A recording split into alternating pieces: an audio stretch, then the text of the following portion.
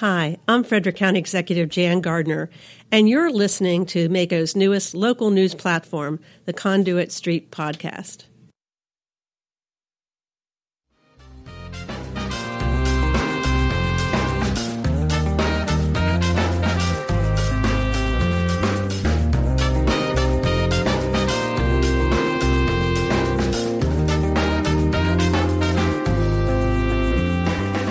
Hello and welcome to the Conduit Street Podcast. Kevin Canale here with Michael Sanderson. Today on the podcast, we are going to do a catch-all news catch-up, and we had a lot of news this week. Michael, we had a Goucher poll come out, some new polling numbers that are very interesting on policy positions for Marylanders. We'll discuss that. We'll discuss the disaster, which was Hurricane Florence. Even though Maryland did not sustain the worst of it, there is some fallout, some policy issues that have to be dealt with on the state and local government levels. We'll discuss that. We'll also get into the 911 Commission. This is the commission to advance next generation 911 across Maryland. That was a 2018 MACo legislative initiative. That commission met yesterday for the first time. We'll give you a recap. We'll also discuss small cell wireless. The FCC is expected to make a major ruling next week. We'll fill you in there. Some big things happening in that arena. Okay, so Kevin, we've been watching the Kirwan Commission. They're the ones that are digging into school funding and trying to find innovation and excellence and school outcomes and so forth. And as we've talked about this, I'm looking back on my notes and we've been circling dates on the calendar. I know we were saying the big date was going to be this early September date, and we thought that was going to be the meeting when we saw detailed policy proposals, and they're going to run the numbers, and we're all going to understand whether these things cost $4 billion or $2 billion, and whether we're going to do it in 10 years or 5 years and so forth. On my calendar, I got that circled date scribbled out, and it looks like it's today is the new day scribbled. So is today going to be the day? This is the big day? Yeah, so we're recording on Friday morning here before the Kirwan Commission, and I know your calendar is probably a mess because we have asked you and our listeners to circle dates, and then we said, no, cross that out, and we're sorry about that. But no, it does not look like today will be the day.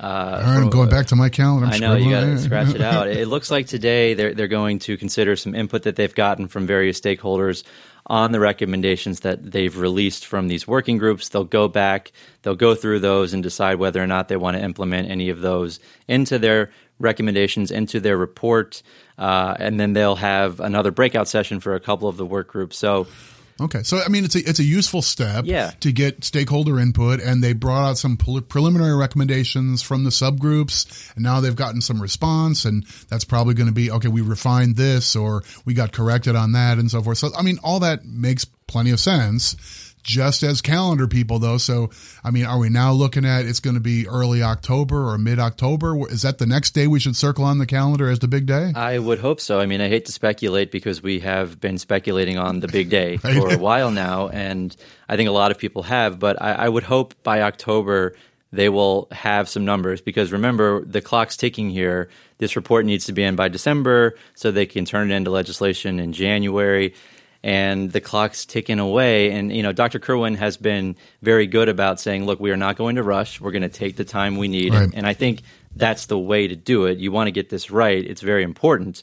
But he has to have in the back of his mind that the clock is ticking. And it also means from stakeholders like us, there were a number of issues that we were anticipating and maybe even hoping were going to be brought up for some, let's polish this off, let's refine the wealth formula, let's deal with declining enrollment, let's talk about a variety of other things like that. And it just looks like the clock is not going to be there for those other things to get to. And so, whether they'll make any reference to that or not, we don't know, but there's no chance for a full vetting of all those issues at this point. I would agree with you. Unfortunately, that is true, but we'll have to wait and see. The Kirwan Commission continues to surprise us, and they're working hard, so maybe they will get to that stuff. Kirwan continues. Michael, let's first get into these Goucher poll, and shout out to Malia Cromer, who always does a fantastic job. She's a friend of the podcast. And Michael, she put out some really interesting numbers this week, and I think she was really smart in the way she did it. Yeah, I think tactically it's clever. I mean, people look forward to the Goucher poll. It's a really good kind of deep dive into both. I mean, everybody likes the horse race stuff and what do the numbers look like for candidates for the big high profile races. And that tends to take all the oxygen out of the room when you release a poll. So Goucher this year released policy positions of Marylanders first on day one, and then day two released, okay, now here's the horse race stuff everybody wants to see. So you get a day of attention on things like, what do Marylanders think about this policy or that policy? And I thought that was a really interesting way to do it. It gave nerds like us an opportunity to actually dig into that sort of stuff for a while before everybody looks at, well, what's the spread? Right, what's the spread? That's what everybody's talking about. I feel like no one's talking about really these policy questions that were asked, but they are very interesting. So let's look at a few of them, Michael. First of all, Medicare for All, a.k.a. Obamacare. The poll found that 60% of Marylanders hold a favorable opinion of Obamacare, 33% unfavorable. What do you think here? What does that say about the electorate? Well, there's kind of two questions here about Obamacare right now, where the Congress has been assailing the current Affordable Care Act, but then also the notion of expanding Medicare to everybody and have either single payer health care or something along those lines. But basically, Marylanders seem to be in favor of secure health care or even expanded health care. I do think it's interesting that the question didn't talk about whether Maryland should go it alone on Medicare, and that's been one of the issues of contention in the governor's race. The question here wasn't exactly should Maryland do this on its own. It was, do you support the notion of Medicare for all or single payer? So it's not exactly the same thing, but still, it's not shocking that this state might come down leaning pro on both of those issues. Right. So really, just did you support the policy in general, not so much do you think we should do it in Maryland? Also, Michael, we saw a question here about legalization of recreational marijuana. This is something that we talked about on the last episode, and I think we said around 60% of people normally approve. Yeah, that seems to be the standard in most states. And on this poll, same thing. 62% support legalization of marijuana for recreational use. 33% oppose legalization. Right. So that's an interesting issue. There is a red-blue split there, but in Maryland, like in most states, it's not as simple as all the blues support and all the reds oppose. In most states, it actually ends up being a majority, and both sides are supportive of it. So we saw a delta here, but it's similar on that front. So we've talked about this. This isn't a MACo or county government issue exactly, but I think it's an interesting policy issue that sort of looms in the background for Maryland policymakers. Michael, one more interesting number here having to do with the minimum wage. And we saw on this poll, 71% of Marylanders support raising the statewide minimum wage to $15 per hour, while 25% oppose it. And in comparison, in February 2018, 66% supported increase raising the minimum wage to $15. So that number is creeping up. Creeping up, and I don't know if a few percent gain is statistically significant. I mean, I think this poll had a plus or minus 4.5. Mm-hmm. So mathematically, you might not say that's much, but I don't think the gain is the story, but that is a pretty sizable majority. And when we talked about election results after the June primary, one of the things that we were saying is, the Maryland Senate looks like it's going to have a different political contour than what we've been used to. And I think it's pretty fair to say the Senate for the last couple of terms has been the place where progressive ideas have lost their momentum. Right. The House of Delegates has been maybe more enthusiastic for things like, this idea of a $15 minimum wage is sort of a progressive idea that's caught hold in various places. I don't know. I think that gets serious consideration this term. From county government perspective, I don't know exactly what that means. We've had our nuts and bolts issues with minimum wage and sick leave and other things like that. We're not generally in the business of paying peasant wages in county government, but $15, would be a sea change for every employer in the state, I think. I do agree that this may get a little more steam, mostly because of the changes in the Senate, but also I think these polling numbers may give them some cover to say, look, we do support this, and the electorate supports it too. In terms of Maryland and ballot questions, we've seen states like California where you get enough signatures, you put something on the Right. ballot, people can support it or reject it. We don't have that same system here in Maryland. Right. Maybe we put a pin in this as maybe this would be an interesting topic to do a half episode or a full episode on how Maryland's different than other states or this sort of thing. But I was a guest speaker at a law school class at the University of Maryland last week. Professor Sandy Rosenberg, also a delegate, teaches a class on legislation and government stuff. And on local government day, I was a guest. But we talked a lot about this kind of stuff, the way you can do it at the local and state levels. It's an interesting conversation, but short version is in Maryland, this has to start in the legislature. Citizens can petition a bill that's been passed. If you don't like something the legislature did, you can pass petitions, get signatures, and put it onto the ballot under some circumstances, but you can't start the ball rolling at the citizen level. Right. One of the reasons that comes to mind is some of the proposals that Marylanders seem to favor in this poll could be costly. I mean, the obvious one would be, some healthcare expansion. If we did that at the state level, we've seen some pretty big tickets associated with doing Medicare for all at the Maryland only level. And if that were on the ballot, I don't know if that would pass.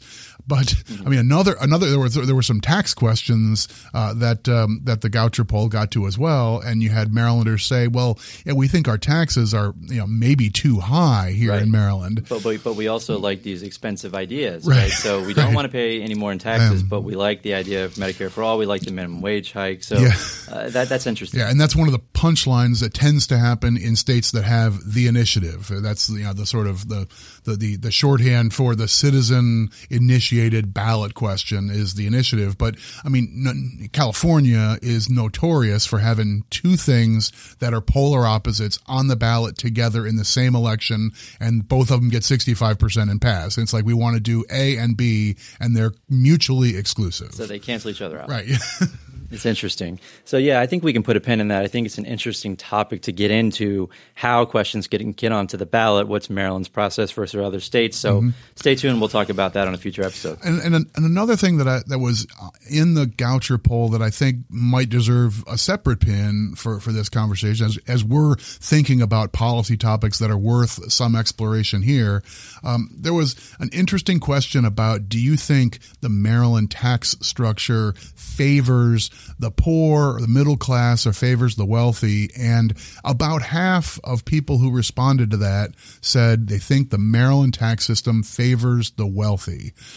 I think that's an interesting question. I don't know if that's just being dragged along by people's general attitudes that wealthy people get to dodge their taxes in general and so forth. And that may or may not be true, but maybe that would be a topic, looking at Maryland's taxes and thinking in those terms more than, we think about the county government perspective and so forth. But like the idea of tax incidence, who pays and where are they on the wealth spectrum, that could be an interesting thing to dig into a little bit. I'm sure there's some work from the Legislative Services, the Department of Budget and Management on that. Could be fun.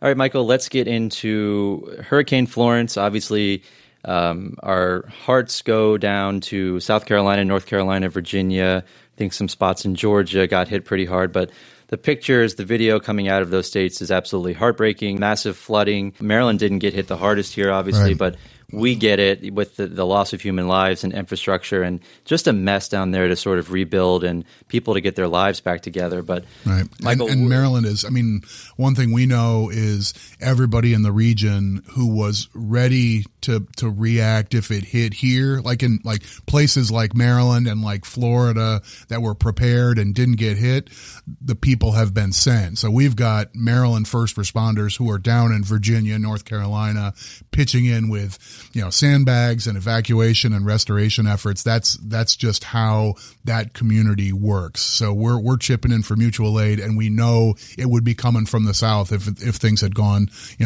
terribly here. Yeah, that's always good to see that states really do come together for the common good, and you do see that mutual aid. One of the scary things about this too, Michael, is that after events like this, after natural disasters, we know that there are people out there who are looking to make a quick buck, take advantage of people who are down on their luck and just in dire times. And we've heard from our partners at the Center for Internet Security, CIS, that they're expecting cybercrimes to increase here, Michael, in the wake of this Hurricane Florence. Right. I mean, this is unfortunately there's another bad side to an event like this, and it leaves people vulnerable, and it leaves another class of people susceptible to wanting to do something to help. Right. And someone out there is going to see that an opportunity to take advantage of one or both of those groups. It's a shame, but you got to be ready for it. Yeah. So you may see some sketchy looking emails with links that you shouldn't click, some GoFundMe campaigns or something similar to help victims where really that money is not going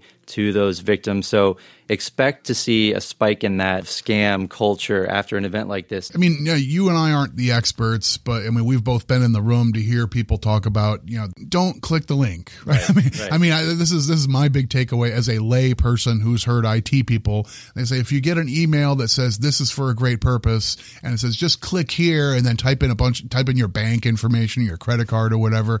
No, don't do that. If you want to do this sort of thing online, go directly to the site, go to your bank site or go to the foundation itself, that sort of stuff. That's the way to make the proper donations, that sort of thing. But, someone sends you an email, says click here to help out the poor people who are still drowning in South Carolina. No, don't do that. Don't click it. And it's really a shame that this happens, but it does happen. So please be on the lookout, and we wish the best for all of those affected by this disaster, and hopefully they can get their lives back together quickly. All right, Michael, we're going to go ahead and take a quick break. When we come back, we'll talk about the 911 Commission that met yesterday. We'll talk about small cells in the FCC, big things happening there. We'll talk about all that and more after the break.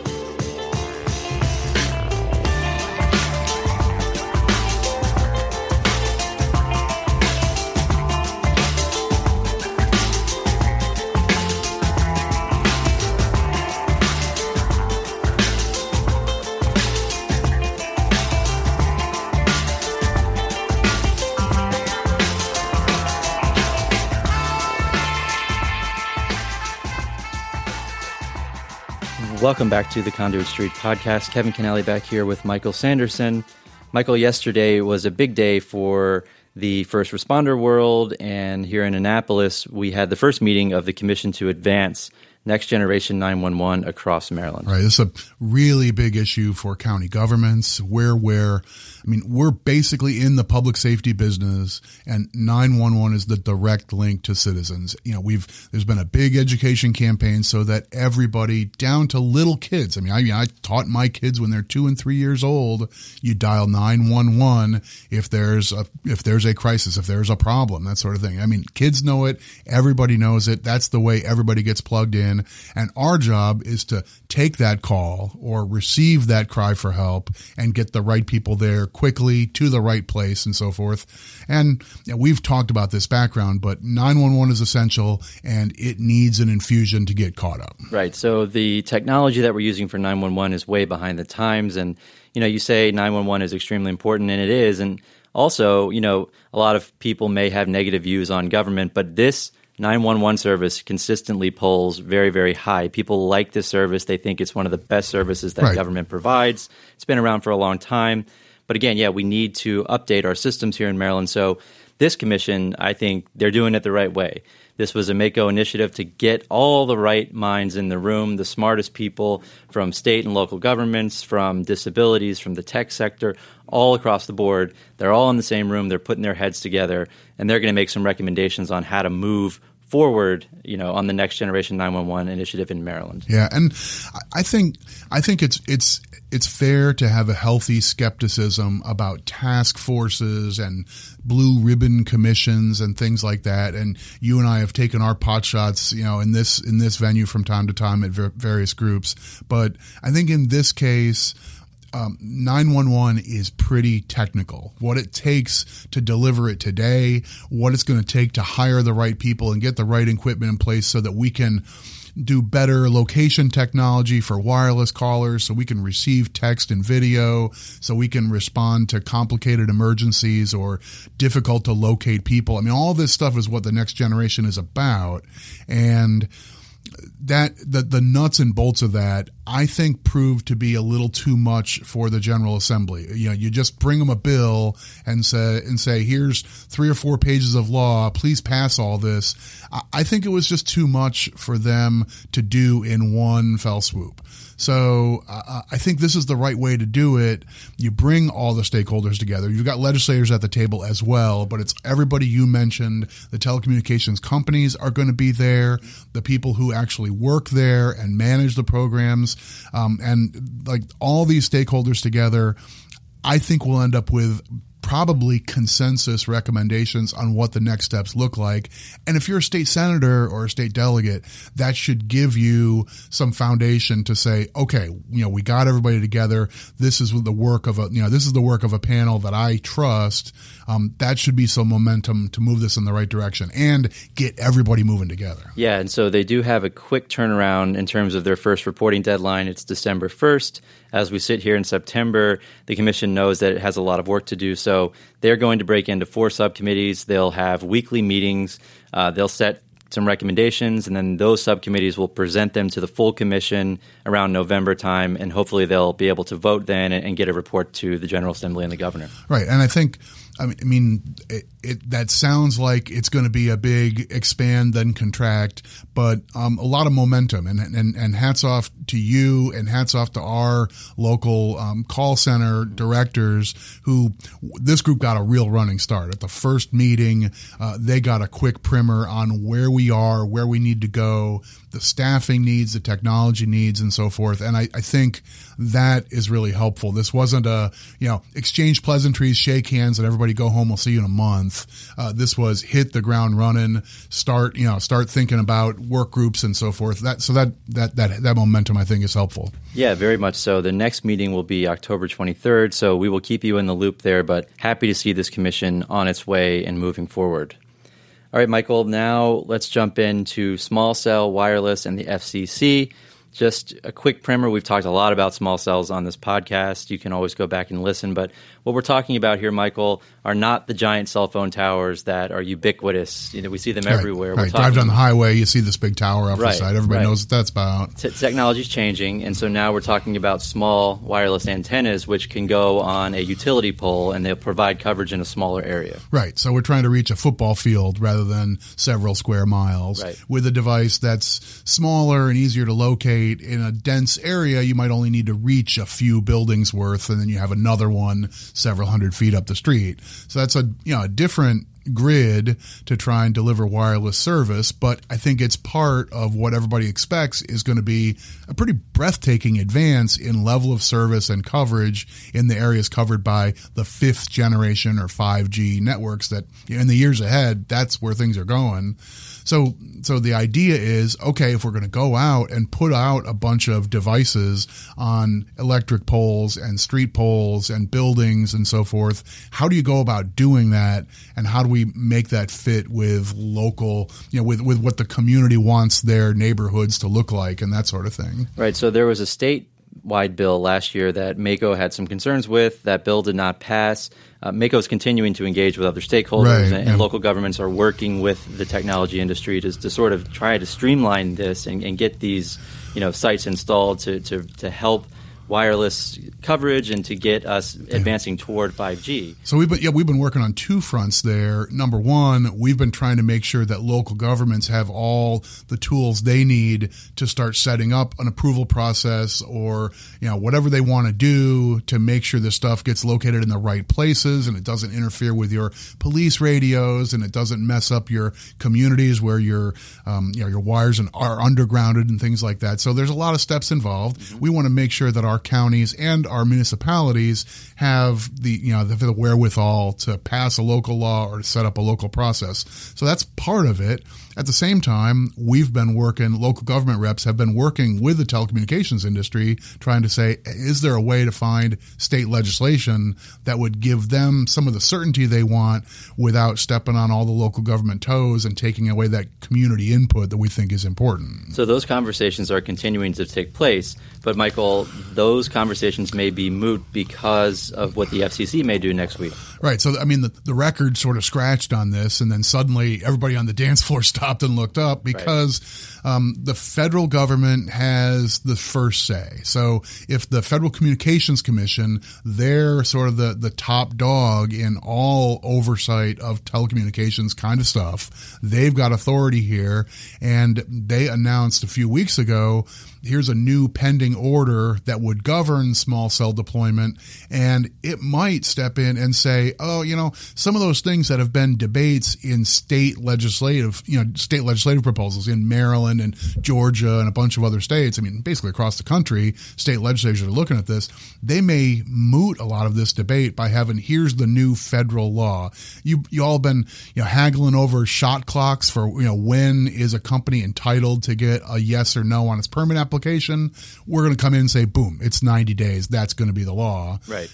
So, suddenly all this conversation at the state level, I know it has in Maryland, we're sort of where we had a gasp, and now everybody's trying to catch their breath and figure out, do we still have a debate? Do we still need to be talking about this in Maryland, or has the FCC just resolved this for us? Right. So when the FCC steps in, they say, look, California, Iowa, Maryland, right. Guam, yeah. No matter where you are, this is what it's going to be. Now, Michael, obviously there will still be concerns from a county government perspective here, but again, if the FCC drops the hammer here, a lot of these conversations are going to change, and there might be some different directions that those conversations go from here on out. So some of the stuff that you mentioned is interesting. What do you think happens next week with the FCC? What exactly are they considering? So, I mean, neither you nor I claim to be an expert in the the process and the politics of the FCC.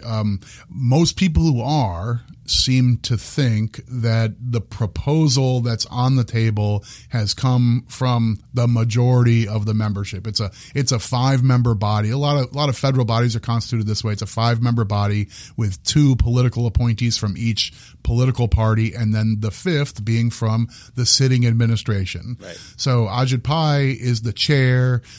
He's been placed in that role under the Trump administration and is widely viewed to be an industry-friendly leader of this group. We think that's generally the attitude from things like net neutrality. We think that's generally the attitude of this FCC. So the smart money seems to be that they're going to subscribe to the idea that we need rapid deployment, lots of certainty, and low costs for the industry who wants to put up all this equipment. So they want to streamline this process. They want to be able to get these devices installed across the country so that in anticipation for 5G coverage, the industry is ready to go, and the United States is a leader in this technology. So I think that seems to be the likely outcome from the FCC. And so I think local governments are going to have to figure out to what extent do we still have latitude under the new federal rules, in all likelihood.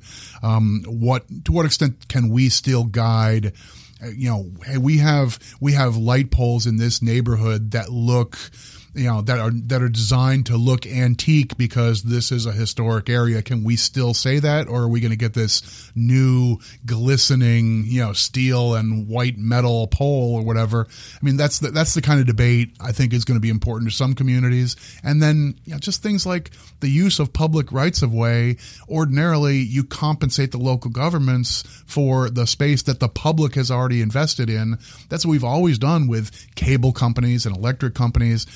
Is this industry going to just be able to end run that whole process? I mean, those are the unanswered questions. So there are very interesting questions, and obviously MACo and other associations, local government associations across the country are dealing with this issue.